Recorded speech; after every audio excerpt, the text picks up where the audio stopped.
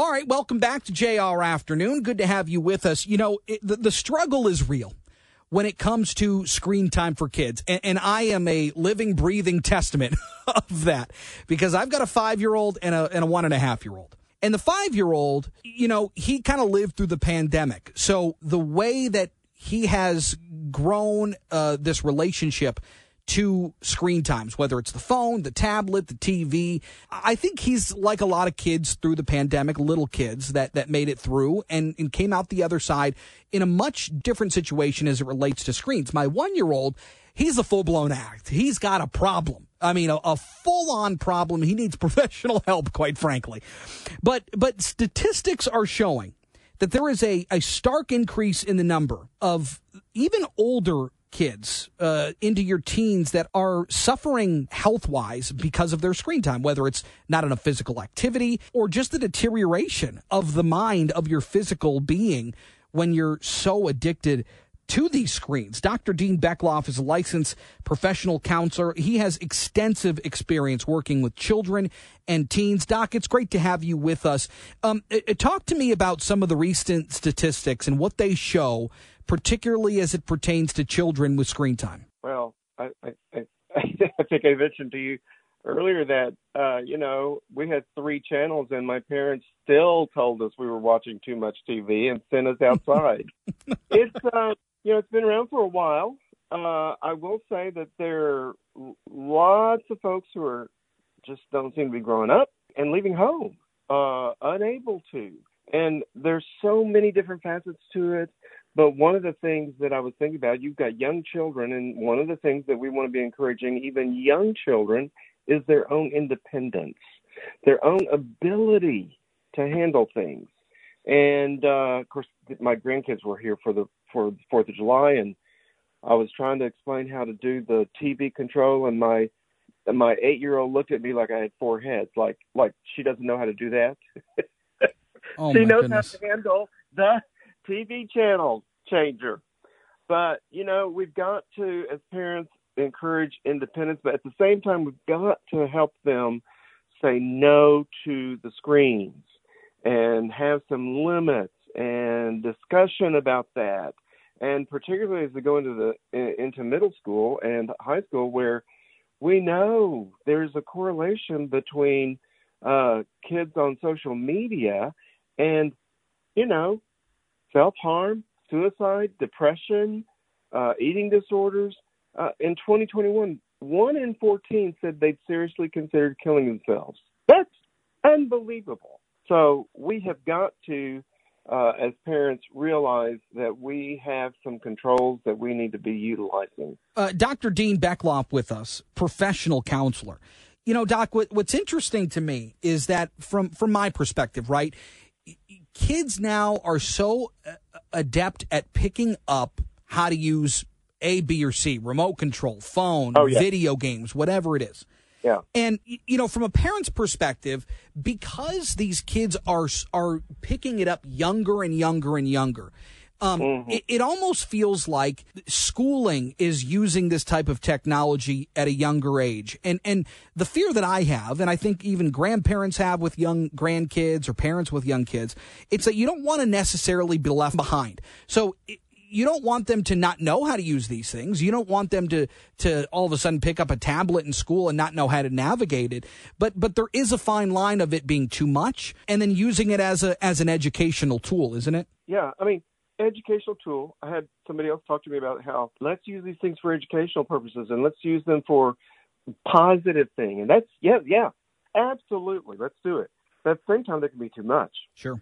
And one of the things that I'm a big believer in is swap screen time for real time. As parents, we get home, we're tired. We have these babysitters that are kind of built in now into our systems, but we have to be able to turn it off. And let's play a game together. Let's go outside. One dad said, you throw the ball with me for 20 minutes, you'll get 20 minutes of time. So it's using that as an incentive maybe to get out and let's do some real time, not screen time, real time. I've got a friend of mine who's taking his 18-year-old hiking in the mountains right now for the week. And that's real time with the parent and his son, establishing relationship and getting some experiences that are about something real. So I don't know if that helps, but, I think it's good to get out and get some real time out there. Yeah, you're experiencing life in 3D. You're experiencing life. And that gets lost. The other part that you brought up that I find to be most troubling, and I think a lot of parents feel that where the dangers in social media lie, and you get that from your tablet, from your phone, whatever. Yeah. It's just rot. There's nothing really of substance. There's no real value there. You're not learning necessarily. You may be interested in other things that is spurred by your social media usage, but it's not. You're not really learning anything. And I think you look at around the world, like, for example, what the Chinese do with their social media, like TikTok, for example. They're not getting algorithms on cute cat videos or make this recipe with a block of cream cheese. That doesn't happen. They're seeing videos on STEM. They're seeing videos on engineering and mathematics. And that's what they're filling their minds with. Educational stuff. Here, it's just nonsense. It's nothing. It's all empty calories. And that, I think, is troubling. And then, as you probably read too, we've got an epidemic of overeating. And so empty calories, it's happening for the brain, and empty calories is happening for the body. How do we move towards health? And I think, especially with teenagers, you can have the conversation. Now, most parents believe that their kid's not going to listen to them, and they will act like that. But what I found with my kids is that once we had the conversation, although they acted like they didn't hear a word and resented it, I saw them doing what we were talking about. So parents have to believe that they have a place in their kids' life and those kids are going to listen to them. I think, at your kids' age, they love to get out and run and move and demonstrate how good they are. And that's just so incredibly important for building the brain and getting them to just play. Get toys out and play. I don't know about your kiddos, but playing is extremely important for the brain's development. How old do you think is the right age for a kid to get a phone or a tablet, something like that? Obviously, you can't completely avoid television, things like that. But how old do you think is the proper age where the brain is developed enough to be able to handle a tool like that? 3. I'm kidding. No. I'm way behind the 8 ball then, Doc. Jeez, oh, Pete's. No. Yeah, we have to realize the growing brain of the child. It's hard for them to separate fact from fantasy. And so you got to be careful about what kids are watching and seeing. And then as they move up into older ages, I think the thing for me was, when do I need to contact my teenager? When do I need to contact my kid? Mm-hmm. That's really around middle school when, the kids are moving out and moving on and doing some things with friends, and you want to be able to reach them and make sure they're okay.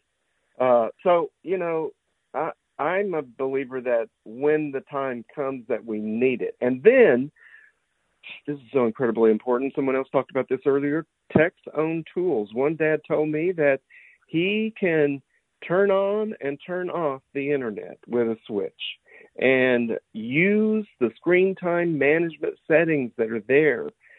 Parents can establish those screen time limits. Of course, as they become teenagers, you want to pull them into the conversation about what we're going to do. And when we're not, they have to learn how to practice restraint. Well, and then from a parent's perspective, having that ability to control what your kids are participating in, I think, is very important. Dr. Dean Beckloff, thanks so much for the time and insight. Appreciate it. Sure thing. Got to take a break. More coming up next here on JR Afternoon.